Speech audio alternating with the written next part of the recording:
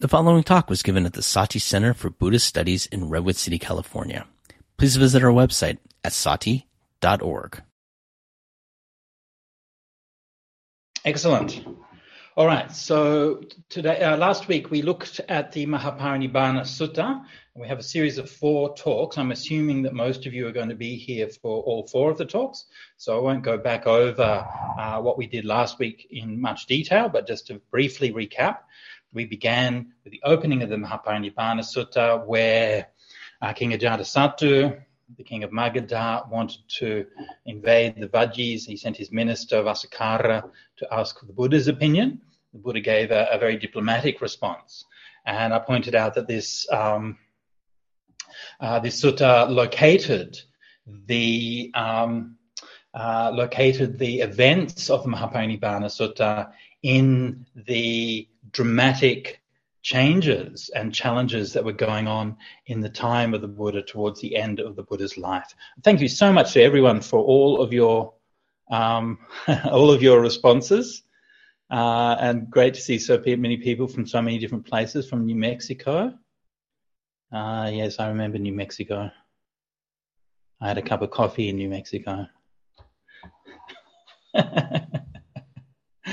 Severa is Wesantara, in between Sydney and Canberra. Must be on the train up for the ASA conference. I'm going to be zooming into the conference tomorrow, as I have talks today and tonight, so I won't be able to make it. All right, so so the Buddha was the compiler, Ananda, who compiled the text, was situating it in the midst of that social and political turmoil and uncertainty, which reflects the unease and the concern of the tradition as a whole for the survival of the Dhamma. Think about it. Think about how many religious movements there are, how many gurus there are, how many different sects and orders and centers and all of these things, and how many actually survive. How many go, even past the death of their founder, much less how many are going to survive longer than that. So it was a very real concern, I think, among those people. It was a really kind of unprecedented thing to imagine that a tradition could be set up and could be sustained. And so that kind of anxiety really permeates the entirety of the Maha Parinibbana Sutta. After that, I won't be reading the whole Sutta. Even in 4 weeks, we won't nearly have time for that, but I will just briefly recap the details.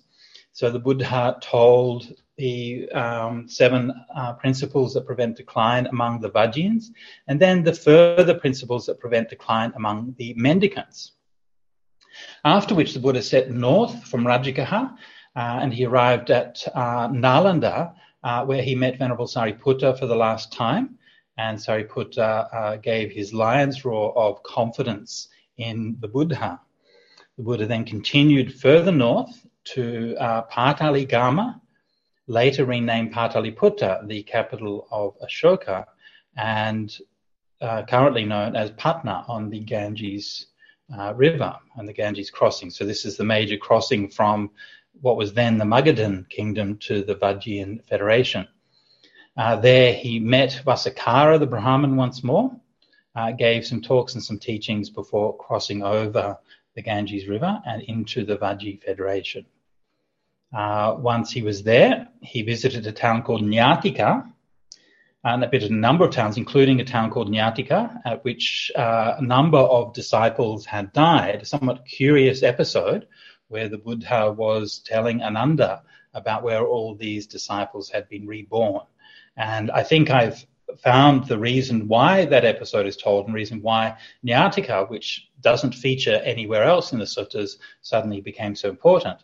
I believe it's the hometown of Nigantanathaputta, more commonly known as Mahavira Vardhamana, who was the founder or the leader of the Jain community.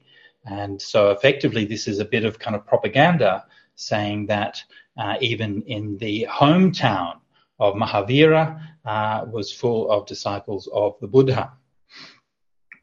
The suttas aren't above a little bit of propaganda now and then. So then the Buddha went further to Vesali, where he met the courtesan Ambapali in a very famous event. Ambapali came to see the Buddha, and she donated her mango grove to the Buddha, which later became one of the great monasteries in that region. And she invited the Buddha for a meal.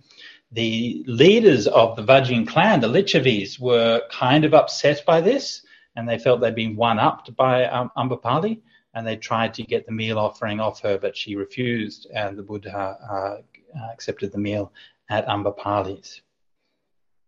Following that, the Buddha entered the rains nearby to Vesali in a little town called Belua. And while he was there, or a little bit afterwards, he surrendered his life force. And there's a somewhat complex series of teachings around that, but the main principle there is that the Buddha said that in 3 months' time he would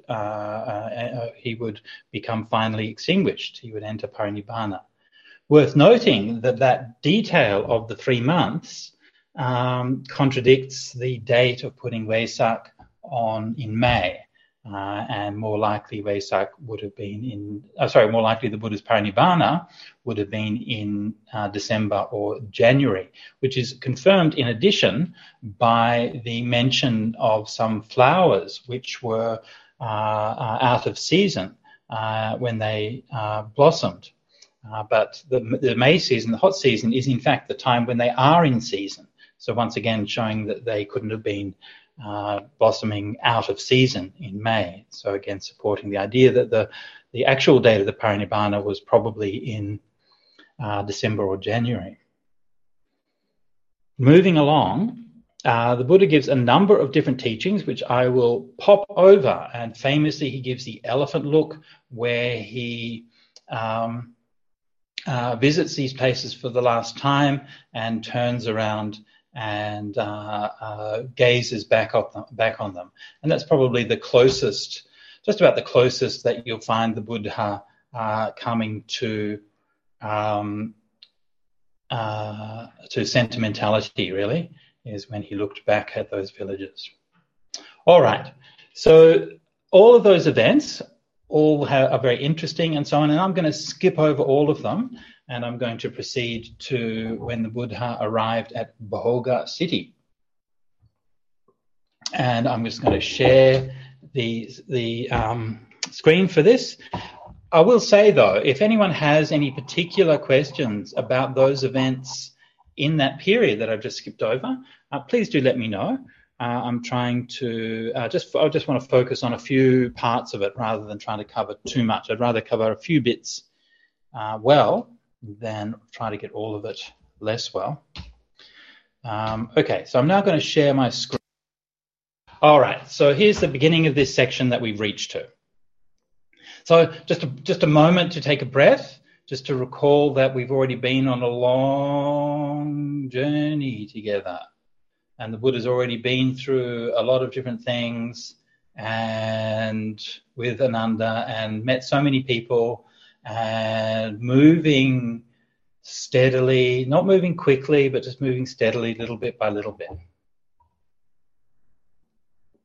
The way the Pali Suttas are phrased is always very emotionally reserved and tends to be very understated. But you can imagine that's kind of swirling around this journey of the Buddha. There would have been a lot of gossip. People have been, where's the Buddha going next? They would have been, what did he say to Ajatasattu?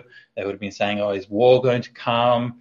And all of these kinds of things. So, this whole kind of thing would have swirled around it. And as he went to these different villages, then there probably would have been quite some commotion there, remembering the Buddha was already quite famous by this point. Now we have here a series of villages that the Buddha went to. These are all in still within the Vajji Federation. And I've decided to translate the names of these villages because I think that most of these places in the Vajji Republic or Vajji Federation are named after the chief livelihood of the village. And they had this system in Thailand when I was there, basically, that each village would have a particular livelihood. And I think that's what these are named after. One would have been the elephant village, probably elephant trainers, and then the mango village, mango groves, rose apple village. Bohoga city being an exception. The Boga doesn't mean wealth here, which it might mean in some cases, but rather the Bogas were a tribe who were one of the tribes making up the Vajji Federation. So that would have been the capital city of that tribe. Then the Buddha travelled with a large sangha of mendicants, arriving at Boga city, where he stayed at the Ananda shrine. Ananda, of course, being quite a common name, so not really named after Venerable Ananda, but just after something a bit hard to say because it's such a common name. There the Buddha addressed the mendicants. Mendicants, I will teach you the 4 great references, the 4 Mahapadesa. And so this is a set of standards or a set of principles that the Buddha used for assessing what is the teaching and what is the Dhamma after he has passed away. There is another set of 4 great references which are found in the Vinaya, which are a different set, which is kind of a similar kind of idea, but much more limited in application. So the Vinaya 4 great references are about knowing what is allowable and what isn't allowable by comparison with other things that are allowable. So you might have seen before, I'm enjoying a nice cup of green tea here. So green tea didn't exist in the time of the Buddha, but there are various things kind of like that which were allowed in the time of the Buddha. And so these days we take this under the 4 great standard references as being allowable. So that's the Vinaya 4 great references. But in the suttas, the 4 great references have a much wider scope of application. And they refer to standards by which the entire Dhamma can be assessed, and we can know what is the reliability and authenticity of the tradition. Now, despite the fact that these teachings are very well known and very often cited, there's considerable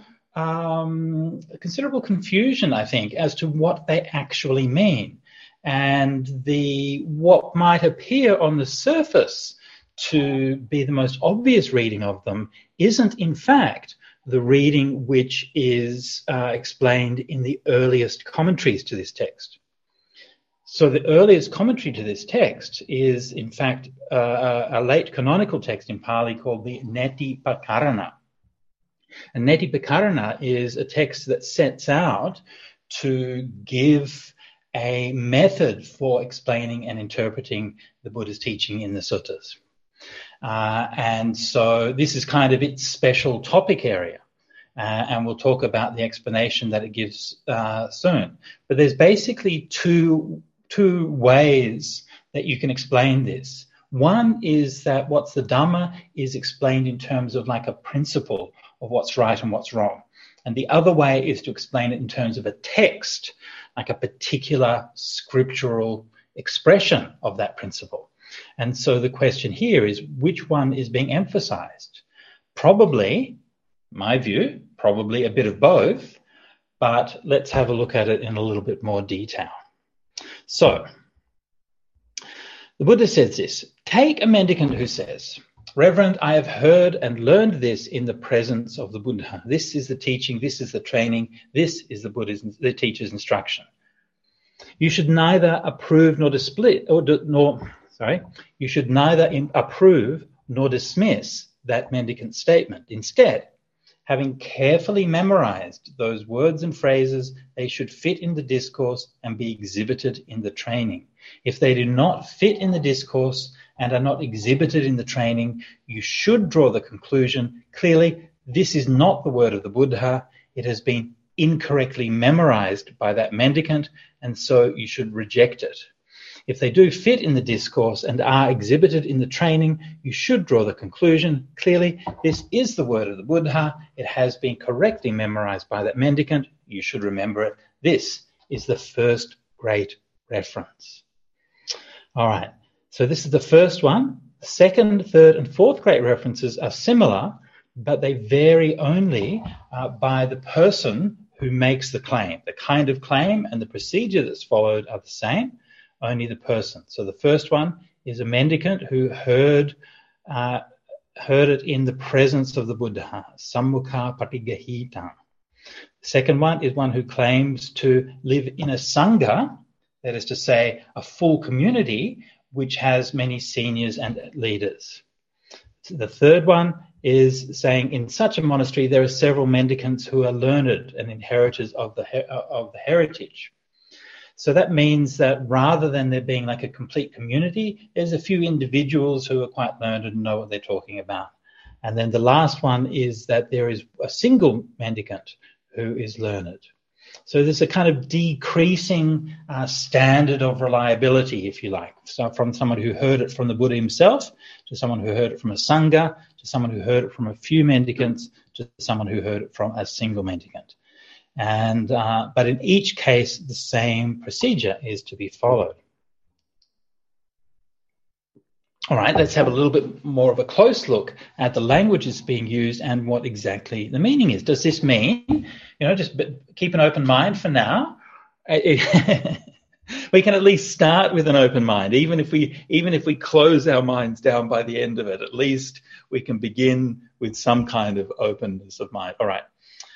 This is the teaching, this is the training. Okay, so the first thing is I've heard and learned this in the presence of the Buddha. So that's significant because they're saying that this is definitely a specific scripture, right? It's a particular text, a particular saying, not just sort of a general idea that seems to be wafting around the community. And sammukha patigahitang is the word that is used to mean that you are directly in the Buddha's presence, that you heard it from his own lips. This is the teaching, Dhamma. This is the training, the Vinaya. And this is the Sattusasana, the teaching of the Buddha. So notice you can probably see on the screen the cool little Pali utility that we have here. So you can enable that via the settings here at the top of sort of central under views. And then you can see the Pali look up here and the various other things. Okay. So this is the teaching, this is the training, this is the teacher's instruction. All right. This is the teaching, this is the training, this is the teacher's instruction. Now, on the one hand, it might seem that this is fairly straightforward because the Dhamma is, there's the teaching we find in the suttas. The Vinaya, of course, is the Vinaya Pitaka. But then it's a bit kind of odd. Why do we say this is the teaching, this is the training, and this is the teacher's instruction, the Sattusasana? Why is that like a separate category? Are these others not the teacher's instruction? Well, presumably they are. So maybe rather than being separate things, one teaching, one training, one teacher's instruction, these are just all synonyms for the same thing. And in fact, the normal case in the suttas is that when the word Vinaya is used, the word Vinaya is used as a word for the, if you like, the practical application of the Dhamma. That's why I translate it as training. So when people are arahants, for example, then the arahantship is described as being raga vinaya, dosa vinaya, moha vinaya, the removal or the dispelling of greed, hatred, and delusion. And so it's that practical application of the Dhamma, which is really meant under the title of Vinaya. And then later that's formalized as the Vinaya Pitaka. So sometimes in the suttas, it means the Vinaya Pitaka, like the code of monastic discipline, but very often, probably most commonly, it doesn't mean that. It actually is just a synonym for the Dhamma or the teaching with a special emphasis on the practical application of that teaching. All right, this is the teaching, this is the training, this is the teacher's instruction. I think these are basically synonyms. And together they are taken in a sense of the entirety of the Buddha's teachings. And here, as we saw last week, there are some notes. So if you're interested, the notes are there. And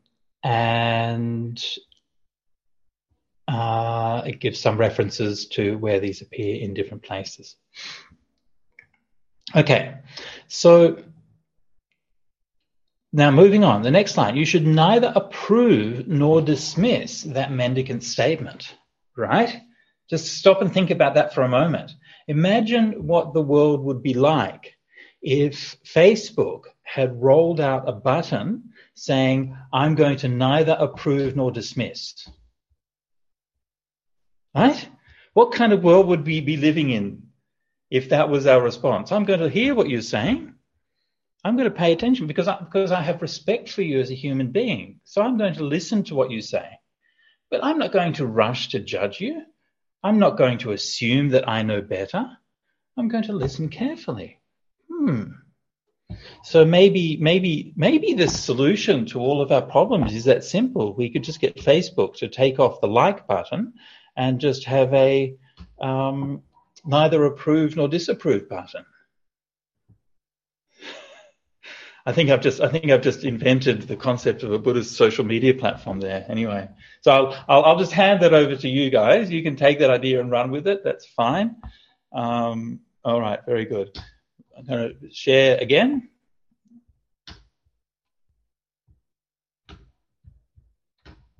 All right.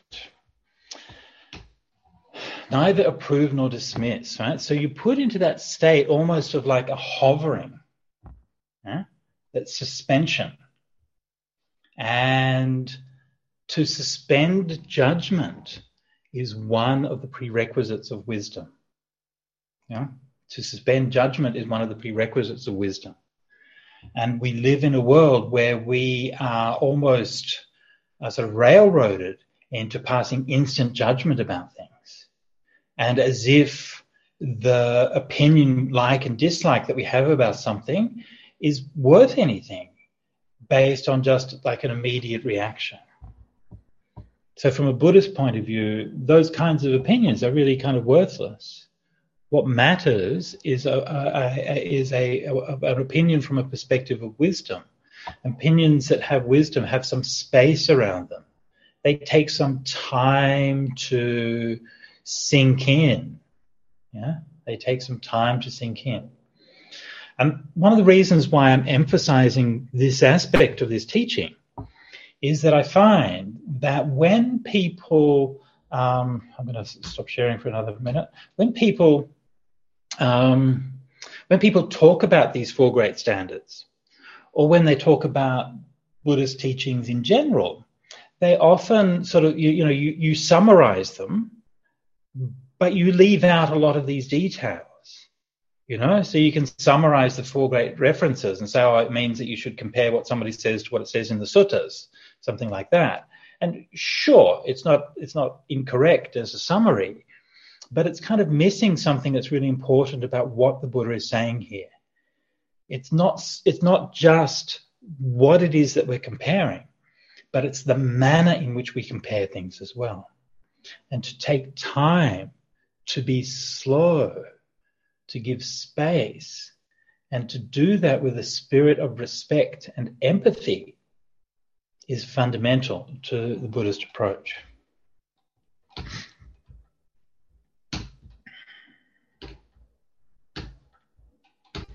Now,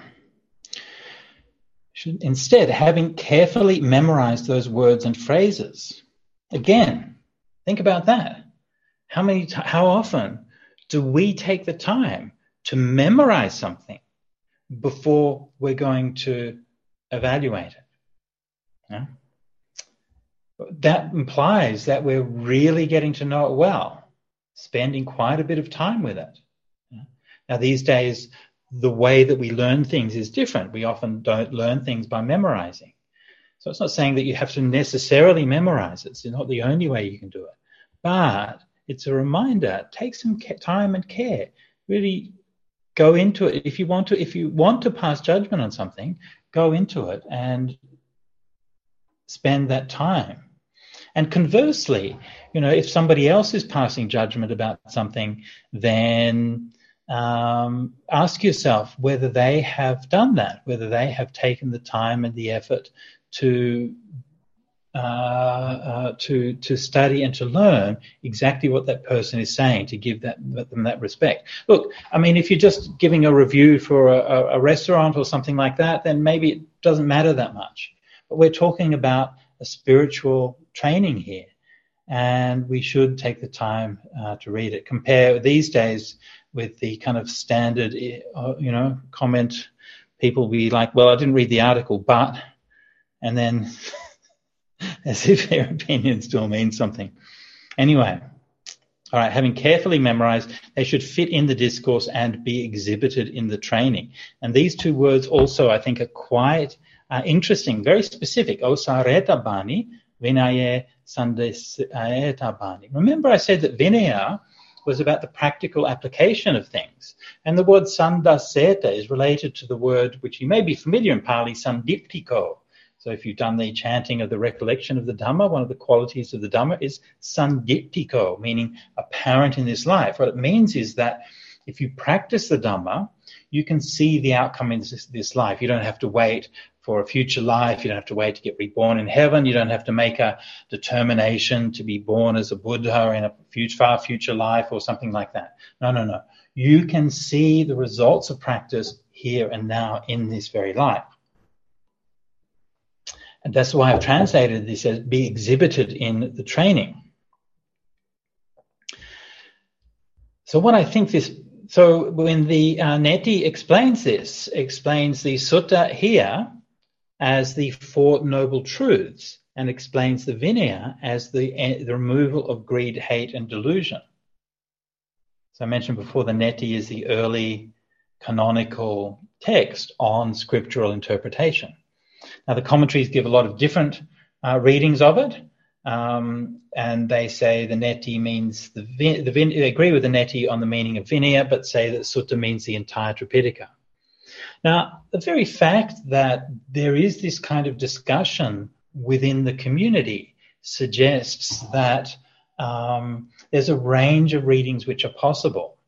I think clearly there's some sense in which this means, you're actually looking at the scriptures, you're looking at the text. I mean, clearly there's that implication is there.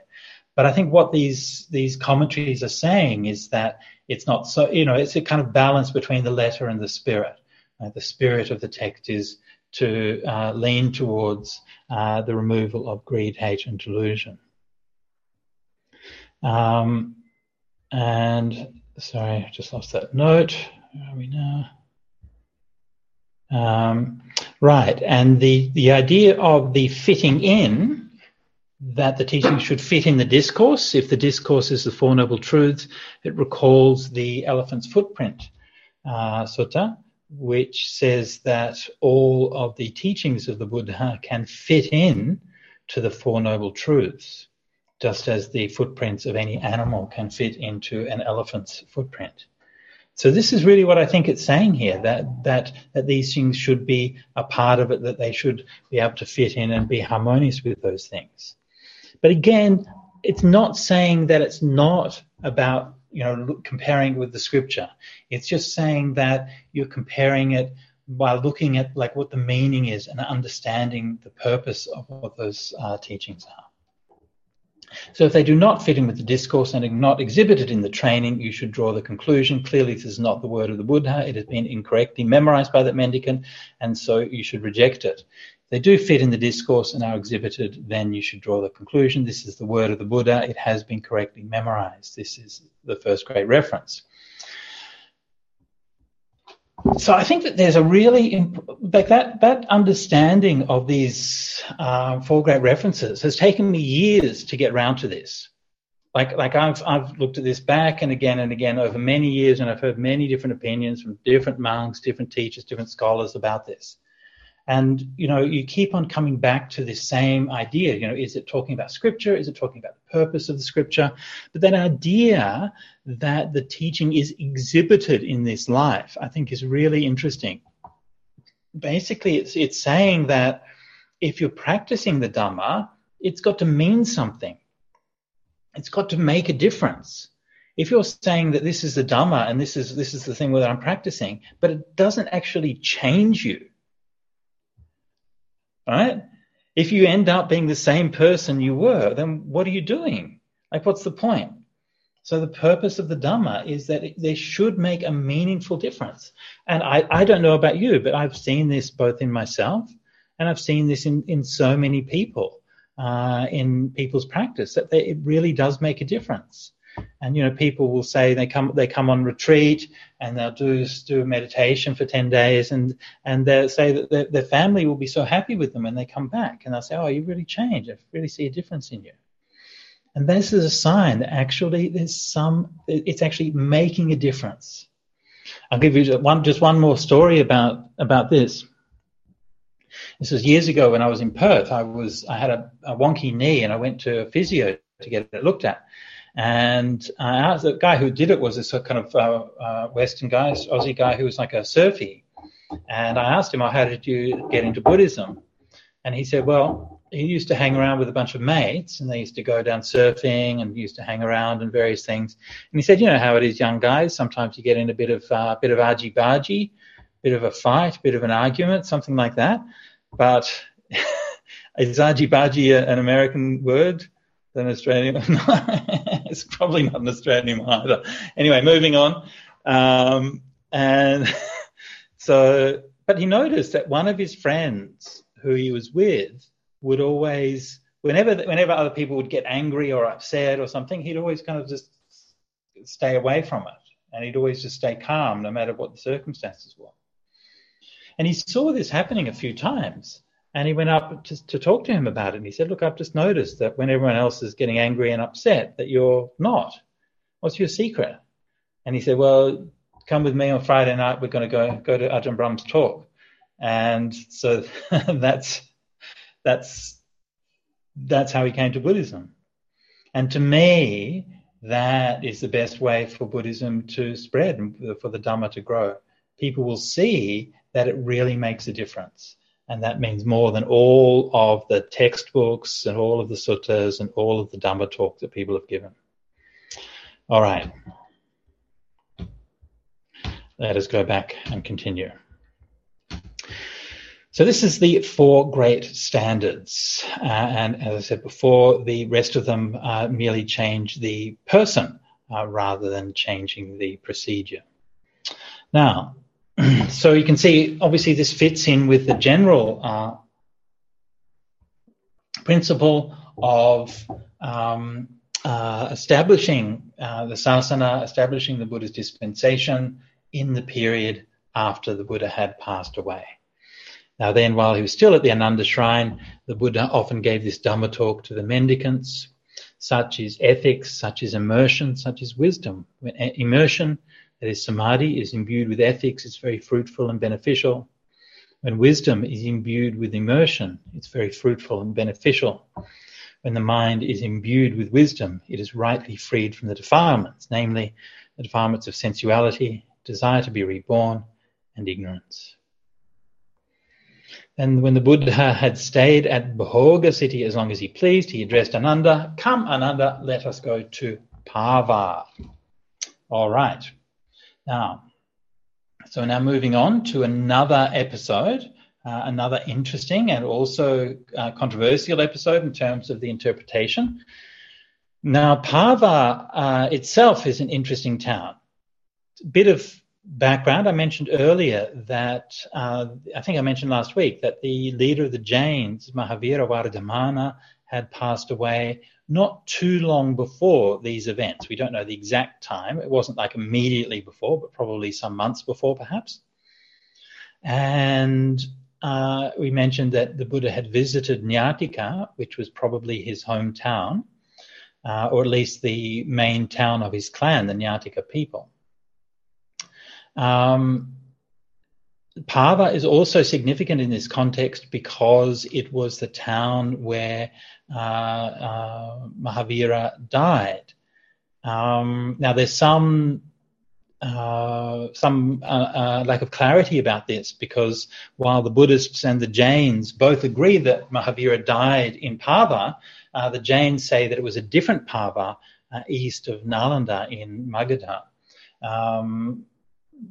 But anyway, as far as the Buddhist tradition goes, it was at this Pava.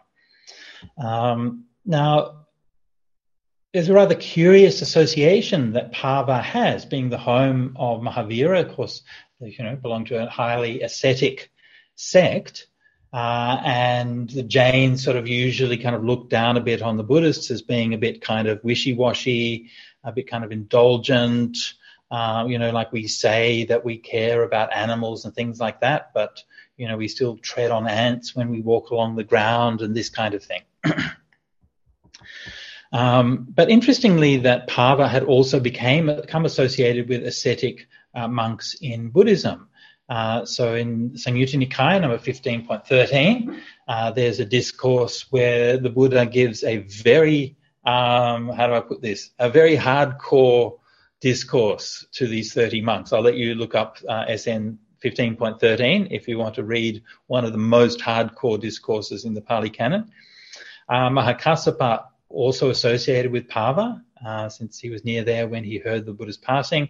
And the strict monks from Pava were part of the alliance of monks arguing for a strict interpretation of Vinaya in the Second Council. So all of these sort of create a sort of cluster of connotations with Pava as being a place where sort of the real hardcore mendicants are associated with. All right. Then the Buddha, together with a large sangha of mendicants, arrived at Pava, where he stayed in Chunda the smith's mango grove. Now, when we read about somebody who's a smith, right, that is a metal worker, doesn't necessarily, mean all that much to us.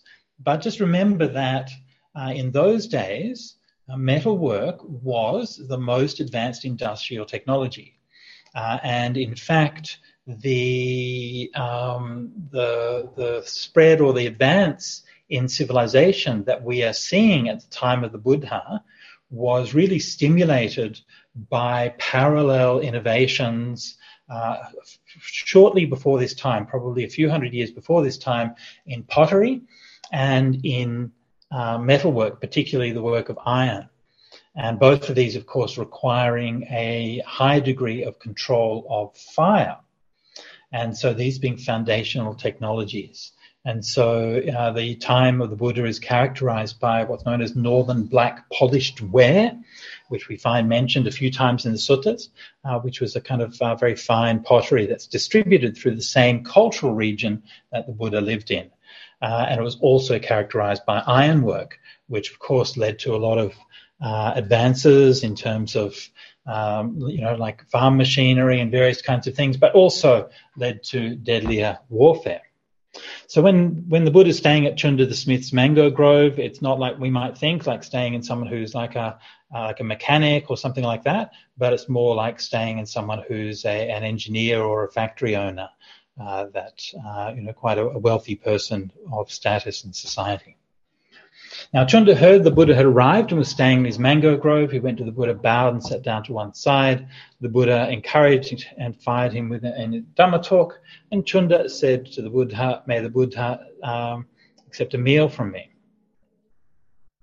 Now, the Dhamma talk that's given there is not stated, but elsewhere, Chunda asks the Buddha, it's in the Sutta Nipata, the Buddha asks the Buddha to give a teaching on the different kinds of ascetics. And he's interested to know which ones are the real ones and which ones are the fake ones. Again, kind of in line with that idea that Pava was a place that was sort of concerned with the strictness of maintaining the ascetic life. So the Buddha goes there for the meal and then follows one of the most curious episodes in the whole of the Buddhist scriptures.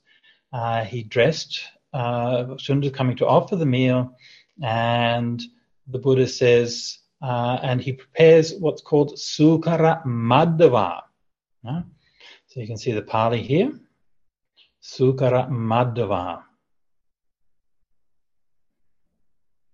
And not entirely clear exactly what this is. As you can see from the analysis of the Pali word there, Sukara is a pig or a hog. That's pretty straightforward. Madhava, softness, mildness, a soft thing. Tender pork, perhaps. I've called it pork on the turn. And the reason why is because it's quite a common thing that people will sort of, let your meat hang for a while, let it sort of start to get a bit whiffy, get a bit on the turn, which tenderizes it and gives it more flavor. But that's also a risky procedure. If you don't do it right, then you can get bacterial growths, which would explain the fact that the Buddha got sick from it later on. So this is kind of, I think, one explanation for what this phrase Sukara Madhava might mean. Others explain it as a kind of mushroom, and there's support for that in a Chinese translation, which calls this tree ears, and like the kind of fungus that grows on trees that looks like ears. So a kind of mushroom or some kind of fungus or something. And there are quite a number of foods in ancient India which have that kind of name, like you begin with sukara or some other kind of animal name, but actually is a kind of vegetable or something like that. So the kind of as a naming convention or pattern, it was what it is found. So it's a bit unclear, and I've translated it as pork on the turn, but it could easily be a kind of mushroom. Now, one of the things that this is used for is in the discussion about, people want to make a discussion about whether the Buddha was vegetarian and about whether we should be vegetarian today. So I'll just say a few words about that. First of all is that as a matter of textual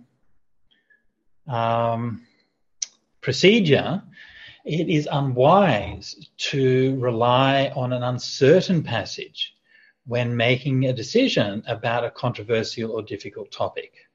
No? It's an unwise procedure. And a lot of people will look at that and then they'll make an argument one way or the other, the Buddha ate meat, or that it was mushrooms and the Buddha ate vegetarian. But in fact, we don't really know what it is. So when I see people making that kind of argument, then it doesn't convince me about what the case is. It convinces me that the person who's making the argument needs to learn to be a bit more careful in the way that they're making textual arguments. In fact, there are a number of places through the suttas as well as through the Vinaya where it makes it clear that the Buddha did eat meat. And eating meat is in the Patimokkha rules, one of the regarded as the fine foods. And there's a number of places where that's the case. Personally, I'm a vegetarian. And honestly, I've got to say that when I first came to Buddhism and, first came to the monastery, basically I love pretty much everything about it. And the main things over time, the main things that have disappointed me about Theravada Buddhism is I guess the treatment of women is number one, and vegetarianism is number two. And it's something which is quite, how do I put this? It's quite notable. For example, when I was in Malaysia, that you would have like Chinese families who might be brought up from a traditional Mahayana background, and they might be vegetarian because of their Mahayana background. And if they started going to a Theravada temple and following Theravada Buddhism, and then they'd be like, oh, we don't have to be vegetarian anymore, and they can start eating meat. And so it's not just something that follows what people use, but it actually encourages people to eat meat, which I think is a great shame. In the context that the Buddha was living, of course, is very different from today. There were no factory farms. There was no trawlers trawling the ocean for fish. There was no clear felling of the Amazon to grow beef. And all of those practices that we see today for producing the meat that we eat weren't really there. People would, go down to the local stream and get a few fish. There would be some chickens clucking around the farmyard. There would be some cows wandering around the countryside. People would go into the forest, although even hunting was restricted, like to particular areas and so on. And so the husbandry and industry, if you like, of meat production was very, very different. One of the concepts that they had in ancient India for meat eating was what they call pavata mangsa, which means meat that is available. And I think that the significance of that is underestimated when we're thinking about this issue. So the Buddha said you can eat pawata mangsa, meat that is available, but you can't eat meat that has been killed on purpose for you. All right?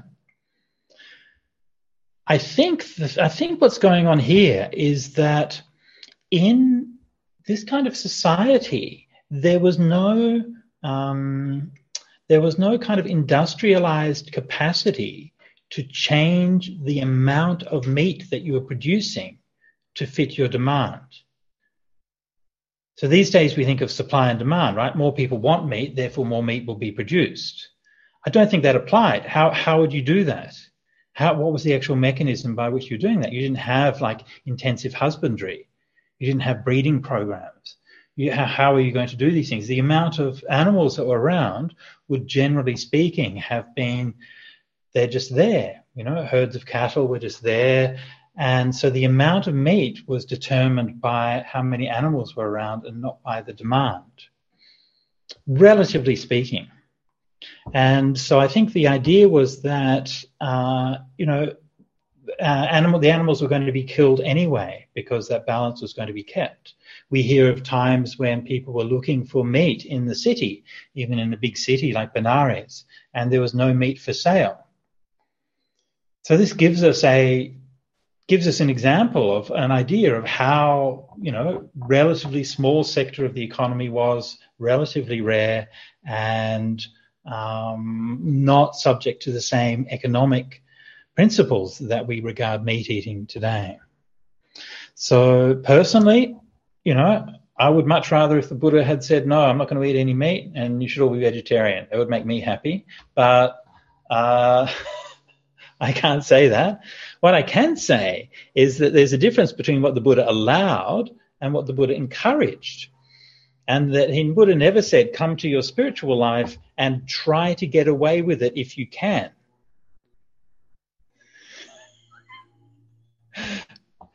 Right?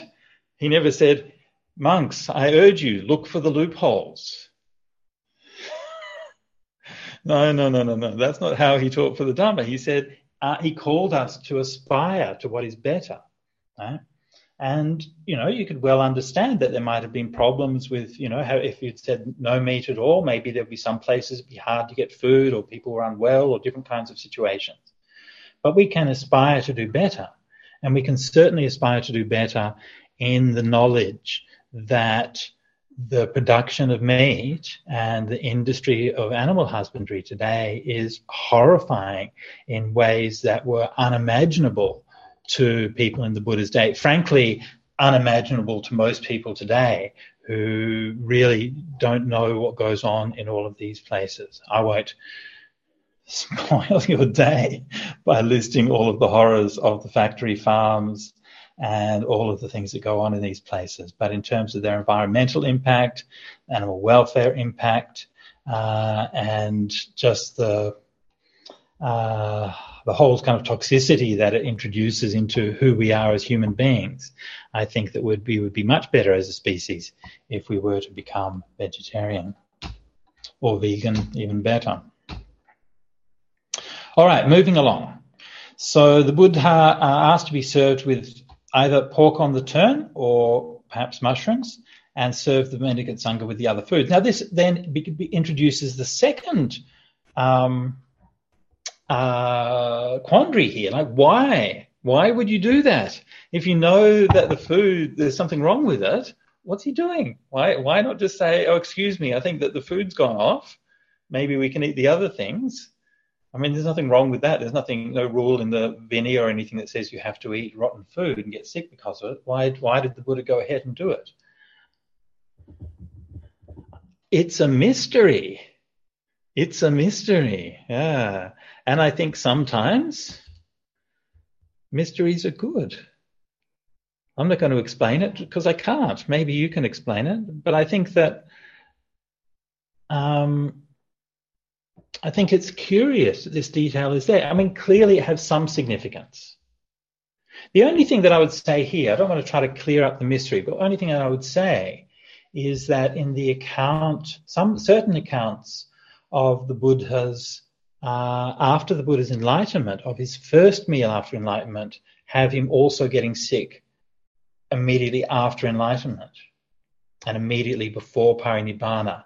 And to me, it's something about the fact that he is stepping out of this mortal coil.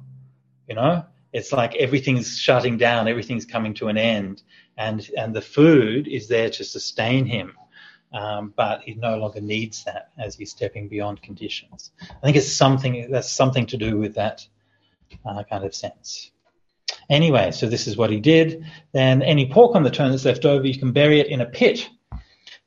I don't see anyone in this world with its gods, its maras, its population, with its ascetics and brahmins, its gods and humans who could properly digest it, except for the realized one. That's a fairly dramatic statement to issue when you're having a meal, but there we go. Of course, the irony of it is that the Buddha himself wasn't able to properly digest the food. And I'll just come back to sharing the tab once more. So the Buddha, after teaching him, he left. He fell severely ill with bloody dysentery, struck by dreadful pains, close to death. But he endured unbothered with mindfulness and situational awareness, sato sampajano. Now, again, this is reminding us of the Buddha's mortality, the fact that he was just a human being. Watch over the next little few passages about how the Buddha behaves as a patient, because one of his lessons is how to be a good patient. We see here that he is not whining and complaining about his illness. Then he says, "Come, Ananda, let's go to Kusinara." And so they go off, even though he's very sick. Now, notice that the text here inserts some verses. So these verses are said by the commentary to have been added at the council, presumably the first or second council. And they summarize the events that are preceding. Now, while they're still on the road to Kusinara, the Buddha left the road, went to the root of a certain tree and addressed Ananda, "Please fold my outer robe in four and spread it out for me. I'm tired and will sit down." So the outer robe, the Sanghati, has two layers. And it's quite large. So you can, if you fold it up like that, then it makes quite a nice mat. Still used today for sleeping. So this is one of the things that monastic robes are really good for. They're very flexible. You can use them for all kinds of things. So the Buddha sat on the seat, and when he was seated, he said to Venerable Ananda, "Please, Ananda, fetch me some water. I am thirsty and will drink." Now, I said before about pay attention to what kind of patient that the Buddha was. And notice that at the beginning, he was not complaining about his sickness. But the other flip side of that is that he clearly expresses what he needs. So Ananda is his carer and his nurse at this point. And he tells Ananda, "This is what I need. I need to take a rest. Let's sit down. I need to get some water." And he tells Ananda clearly. So I think this is really a nice little example of good behavior for those of us who are going to end up needing to be cared for at some time. Don't complain too much, but also be clear and telling what it is that you need when you need it. When he said this, Venerable Ananda said to the Buddha, "Sir, just now about 500 carts have passed by. The shallow water has been churned up by their wheels, and it flows cloudy and murky. The Kukutta River is not far away with clear, sweet, cool water, clean with smooth banks, delightful. There the Buddha can drink and cool his limbs." For a second time, the Buddha asked Ananda for a drink, and for a second time, Ananda suggested going to the Kukutta River. And for a third time, the Buddha said to Ananda, "Fetch me some water. I'm thirsty and will drink." "Yes, sir," replied Ananda. Taking his bowl, he went to the river. Notice that the bowl is the same thing as the alms bowl, so used for both eating and for drinking. Now, though the shallow water in that creek had been churned up by wheels and flowed cloudy and murky, when Ananda approached it, it flowed transparent, clear, and unclouded. Then Ananda thought, it's incredible, it's amazing. The realized one has such psychic power and might. For though the shallow water in that creek had been churned up by wheels and flowed cloudy and murky, when I approached it, it flowed transparent, clear, and unclouded. Gathering a bowl of drinking water, he went back to the Buddha and said to him, it's incredible, sir, it's amazing. The realized one has such psychic power and might. Then he gave the water to the Buddha and said, saying, drink the water, blessed one, drink the water, holy one. So the Buddha drank the water. Now, of course, this is a very small episode. So I love this little episode in this story, so inconsequential, if you like. The Buddha just asked for a drink of water. I mean, it could hardly be something that's more mundane, more everyday. But just that relationship between the Buddha and Ananda trying his best to do what he can to look after the Buddha, to take care of his beloved teacher in these final days, and wanting, we can go, there's a nicer place over there, we can just go there. Probably Ananda maybe underestimating how sick the Buddha was. The Buddha was being very quiet about it. He wasn't complaining, so Ananda probably didn't realize. But the Buddha, again, clear about what he wants. Just get me, but very patient, right? Just get me that glass of water, very patient, not getting angry with him, until Ananda finally goes and gets a glass of water. So again, to see this as the kind of the inner reflection of Venerable Ananda, he's writing himself as the character here. And, you can see these kinds of, I guess, like a vulnerability and sort of emotional openness to admit his faults, which is implied in that narrative.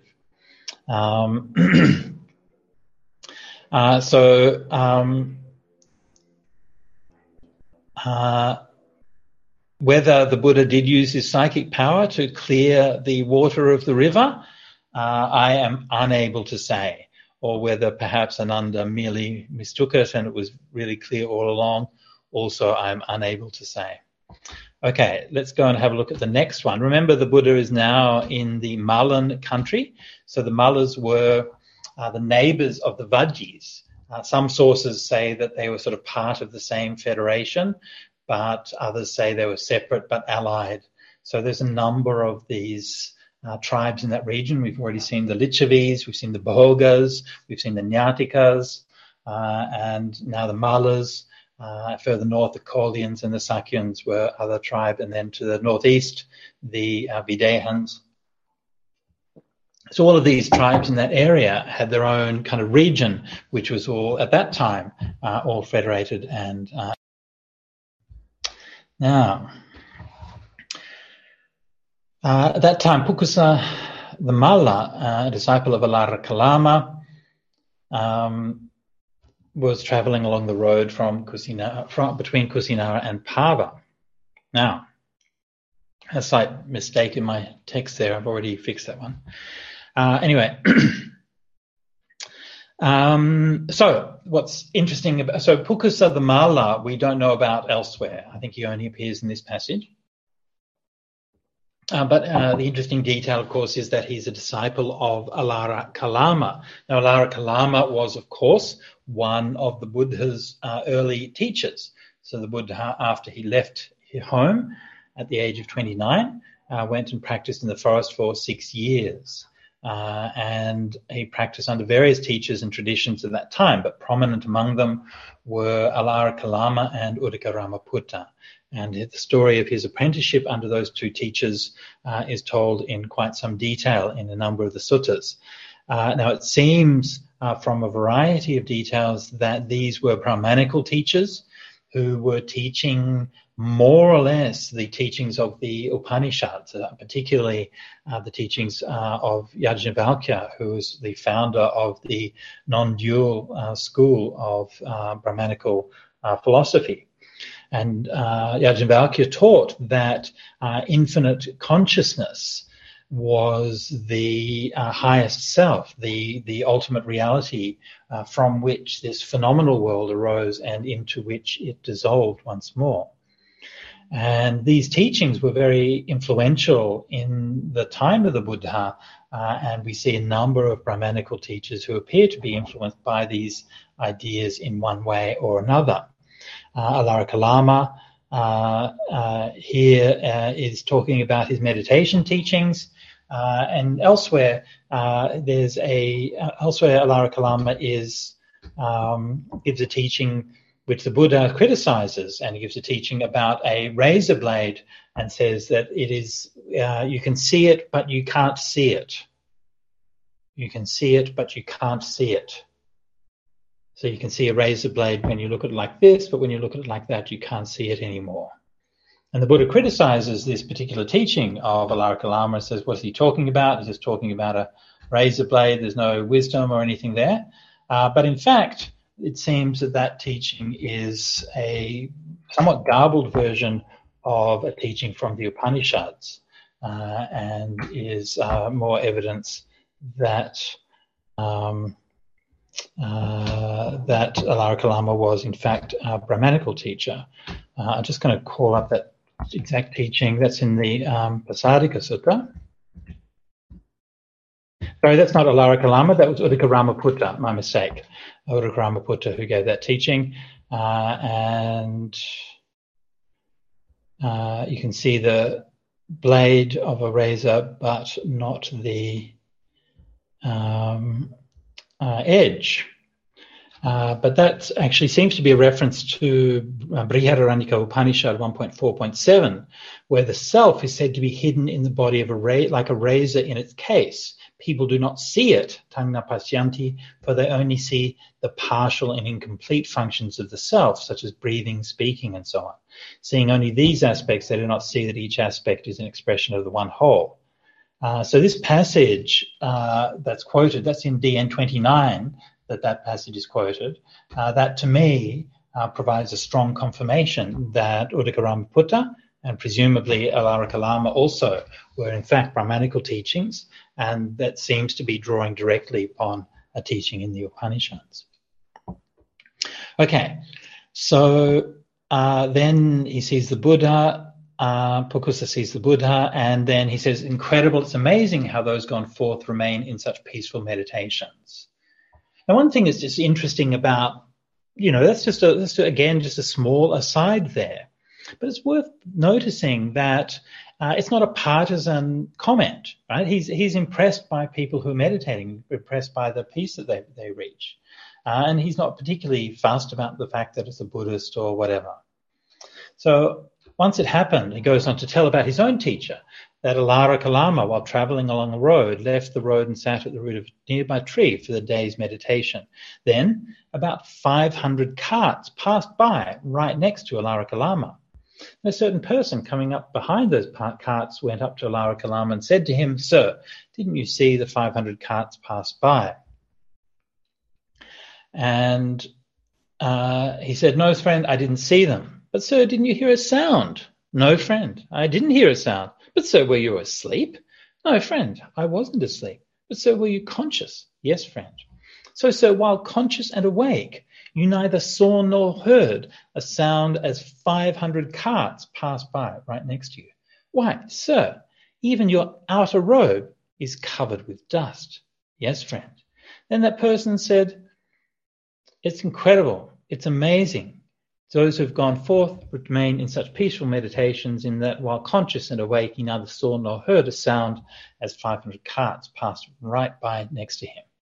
So this is a good reminder. Next time that maybe you're meditating and you hear traffic noise, then remind yourself it didn't bother Alarikalama, so why should it bother you? And it's one of the examples in the suttas that show the depth and the profundity of what we call samadhi. And I know this has become in modern Buddhist circles become a sort of somewhat controversial topic in recent years. To how deep a state of mind are we talking about when we talk about samadhi, or we're talking about jhanas? And I think, for me, I'm not going to go into that in too much detail, but this is giving us one example of the depth of the state of samadhi that people are talking about. and, a reminder that these states were things that people literally left behind everything in the world to go and practice. They gave up everything and they went up into the Himalayas or into the depths of the forest and did nothing but practice meditation day in, day out, year in, year out, decade in, decade out, in order to attain and to realize these states, which is why they're talking about something which is quite profound. Going on, now the Buddha, this is a bit of a I'm just trying to think of a nice word for it. A bit of a boxing match here, I guess, between the two. Like no one's the Buddha's not going to let that one pass so easily. So the Buddha says, what do you think, Pukusa? Which is harder and more challenging to do while conscious and awake? To neither see nor hear a sound as 500 carts pass you by right next to you, or to neither see nor hear a sound as it's raining and pouring, lightning's flashing and thunder's cracking. And Pukusa says, what do 500 carts matter, or 600, or 700, or 800, or 900, or 1,000, or even 100,000 carts? It's far more challenging and harder to neither see nor hear a sound as it's raining and pouring, lightning's flashing and thunder's cracking. The Buddha goes on, this one time Pukusa, I was staying near Atma. So again, just kind of notice the Buddha's rhetorical technique. He does these kinds of things so commonly that you don't really notice it. He doesn't start out by contradicting what Pukusa's teacher did, or by criticizing what Pukusa's teaching did. Right? I mean, that's normally you might say something like that. You might say, oh, well, that's nothing. Oh, well, I could do better than that. But he's not saying that. First thing he does is find a point of agreement. Right? Speak to Pukusa in a way and say, well, let's find this common ground. Which one is better, this one or that? Then he goes on. Well, this one time Pukusa, I was staying near Atma in a threshing hut. Atma, just down the road from where they were at the time.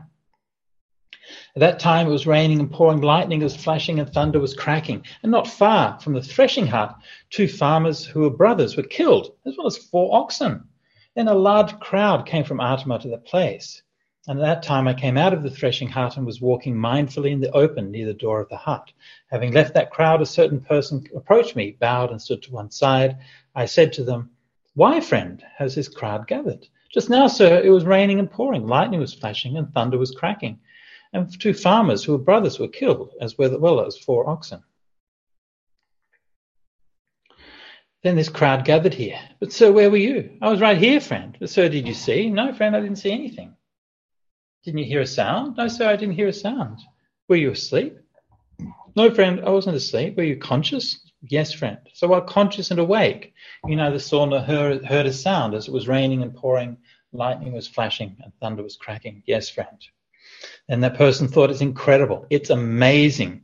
Those who have gone forth remain in such peaceful meditations, in that while conscious and awake, he neither saw nor heard a sound as it was cracking and pouring, lightning was flashing and thunder was cracking. After declaring their lofty confidence in me, they bowed and respectfully circled me, keeping me to their right before leaving. When he said this, Pukusa said to him, any confidence I had in Alara Kalama, I sweep away as in a strong wind, or float away as down a swift stream. Excellent, sir, excellent. As if he were righting the overturned, or revealing the hidden, or pointing out the path to the lost, or lighting a lamp in the dark, so people with good eyes can see what's there. The Buddha has made the teaching clear in many ways. I go for refuge to the Buddha, to the teaching, and to the mendicant Sangha. From this day forth, may the Buddha remember me as a lay follower who has gone for refuge for life. So then the Buddha then Pukusa offered some robes the color of gold to the Buddha. But I'll just stop sharing there. So, I mentioned before that sort of one of the, this whole sutta, it's kind of jockeying like the Buddhist narrative is jockeying for a place here between Ajatasattu and his kind of expansionist imperial ambitions, and then the Vajji Federation and their kind of need for security. So on the one hand, that political security, but also jockeying for a place among the complex religious context at the time. And we've seen a kind of implicit criticism or rebuttal of the Jain approach.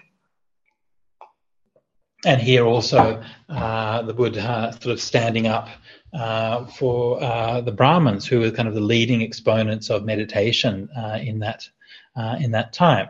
But again, not doing so in an aggressive or really polemical way, but just sort of in an assertive way, where you're saying that we're not intimidated by these kinds of things. All right. So I might just leave. We got a lot of comments in the chat there. I'm going to go through and have a look at those and hopefully get a chance to answer them. I think we have about 15 minutes left in the session, so we'll see how we go with that. But I probably won't read any more right now.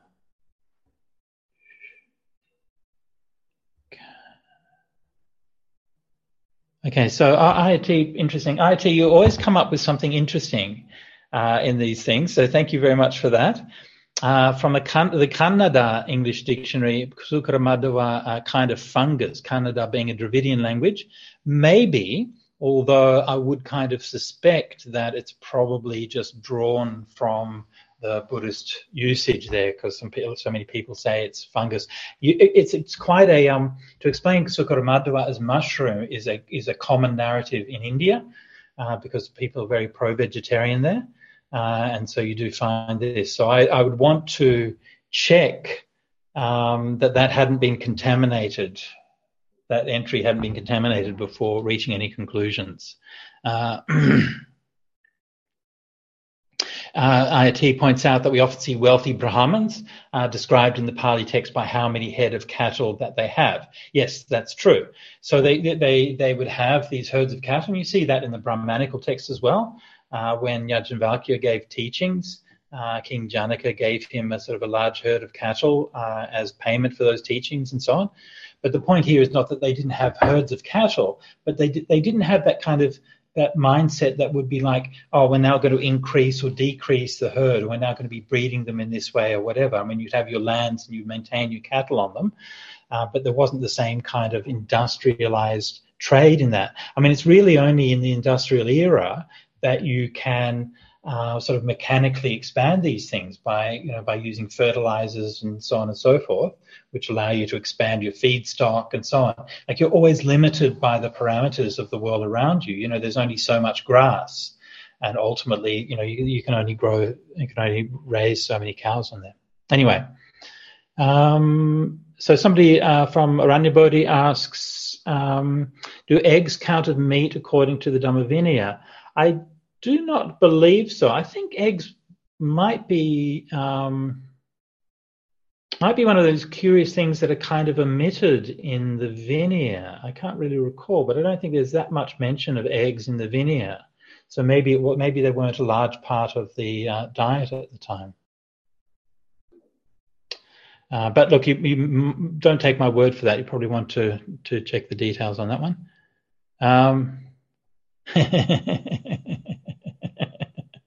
So Mao comments that normal people, when they do a Google review, says, I'll give it 0 star if possible, bad service, food was burnt, way overpriced, won't come back. And whereas the Buddha says you should bury it in a pit, I don't see anyone in the world with its gods, Maras and Brahmins who could probably digest it. What you're saying is that you're going to leave that as your comment on the next Yelp review at the next restaurant that you go to. I think that was... Maybe this is like the first. Maybe the Buddha was the one who pioneered the restaurant review. I don't know if there's a maybe he invented the whole concept of Yelp. I don't know. Where are we going now? Yes, okay.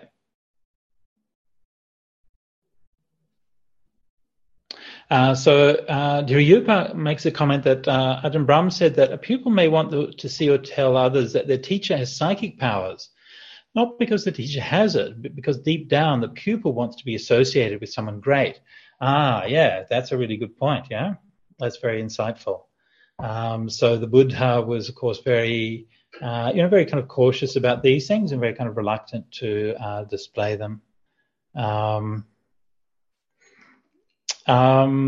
Please comments on move to the side or sat down to the right. So there's an idiom in Pali, ekamantang nisidi, literally sat down to one side, which I think just is a kind of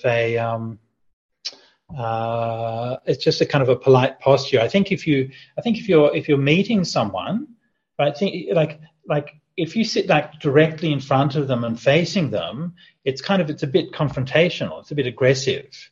But if you sit down to one side a little bit, then it's a bit more kind of deferential and a bit more respecting their personal space. So I think this is that kind of idiom about sitting down to one side. So Sumana asks, I'm sorry for asking this. Please don't be sorry. Never be sorry. Wondered if the Buddha's decision to eat food.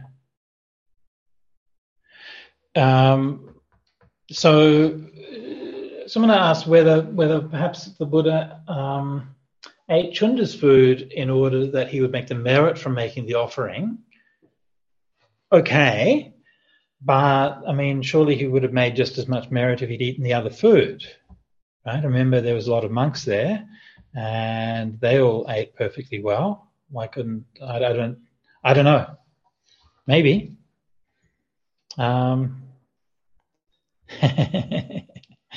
So Melanie says she's also wondering. Wondering.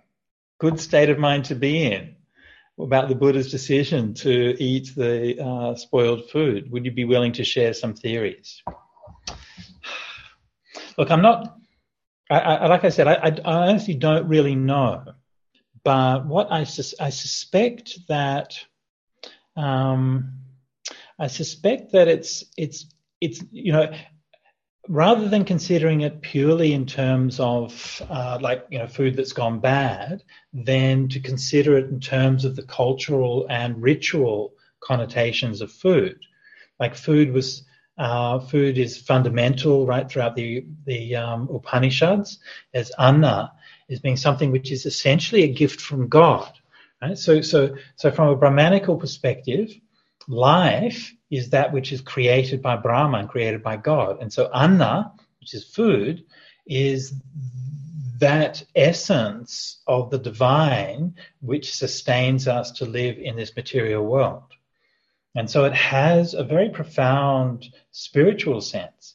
And that profound spiritual sense is also represented through very complex rules about eating, about who you can eat with, and about who can share food with who and under what circumstances, and all of these kinds of things. So there's a kind of complex sort of ritual and social array of beliefs and customs which are associated with eating food, which come into play here. And again, I'm not entirely. I don't think that I can sort of sort through that. I've made some effort to do it, but I haven't been able to really sort of dig down to it. But I think it has something to do with that. Anyway, moving on. Neither improve. So Kaz expresses gratitude for the comments that are helpful to apply every day with neither approved nor dismissed, to not immediately judge or react, which is reminds you of right speech, which is sometimes to remain in silence for a while. And I think that silence is also like the more space there is around your speech, the more people will hear it. And yes, I know often it seems like it's those who speak the fastest and speak the loudest who will be listened to.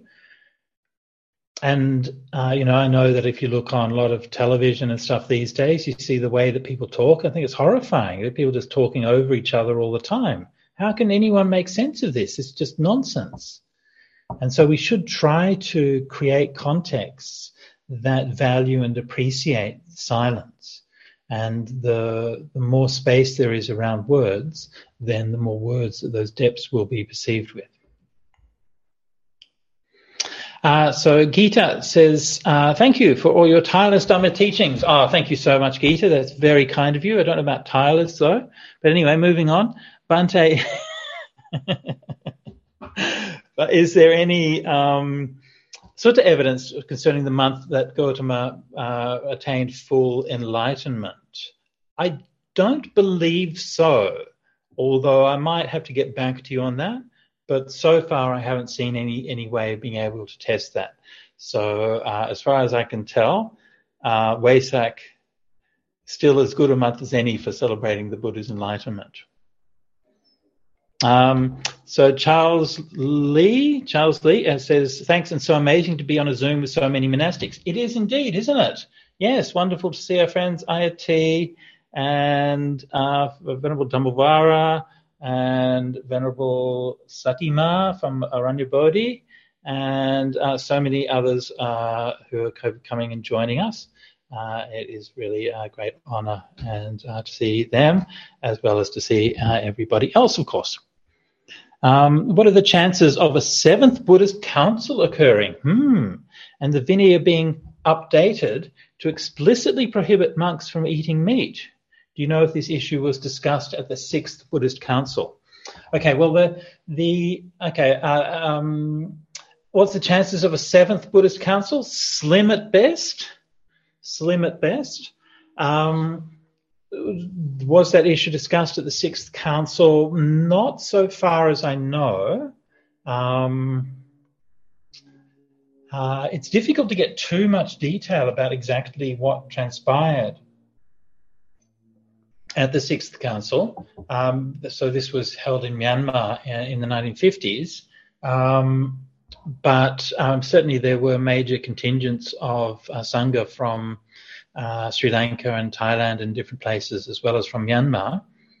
So I'm sure that they discussed different things, but mostly they were concerned with the preservation of the Tripitaka.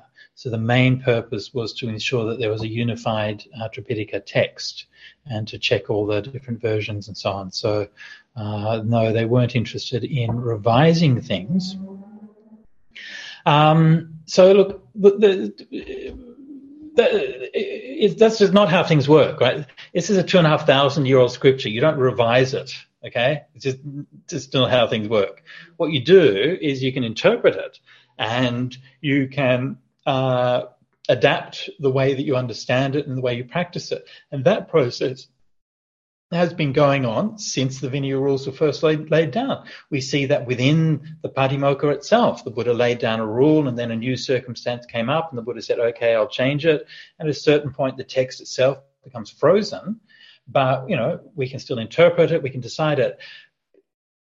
The rules of the Vinaya are not ironclad, and they're not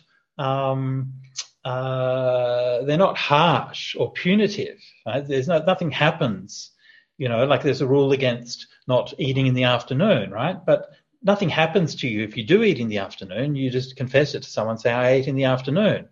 It's not like the end of the world if any of these things happen. There's a few that are expulsion offences and so on, but most of the time the Vinaya is in fact very gentle.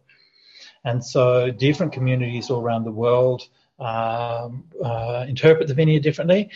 Certainly I think that it's good to encourage communities to be vegetarian so far as possible. And there are many communities that are vegetarian, and I think that's a good thing. I think we should encourage it.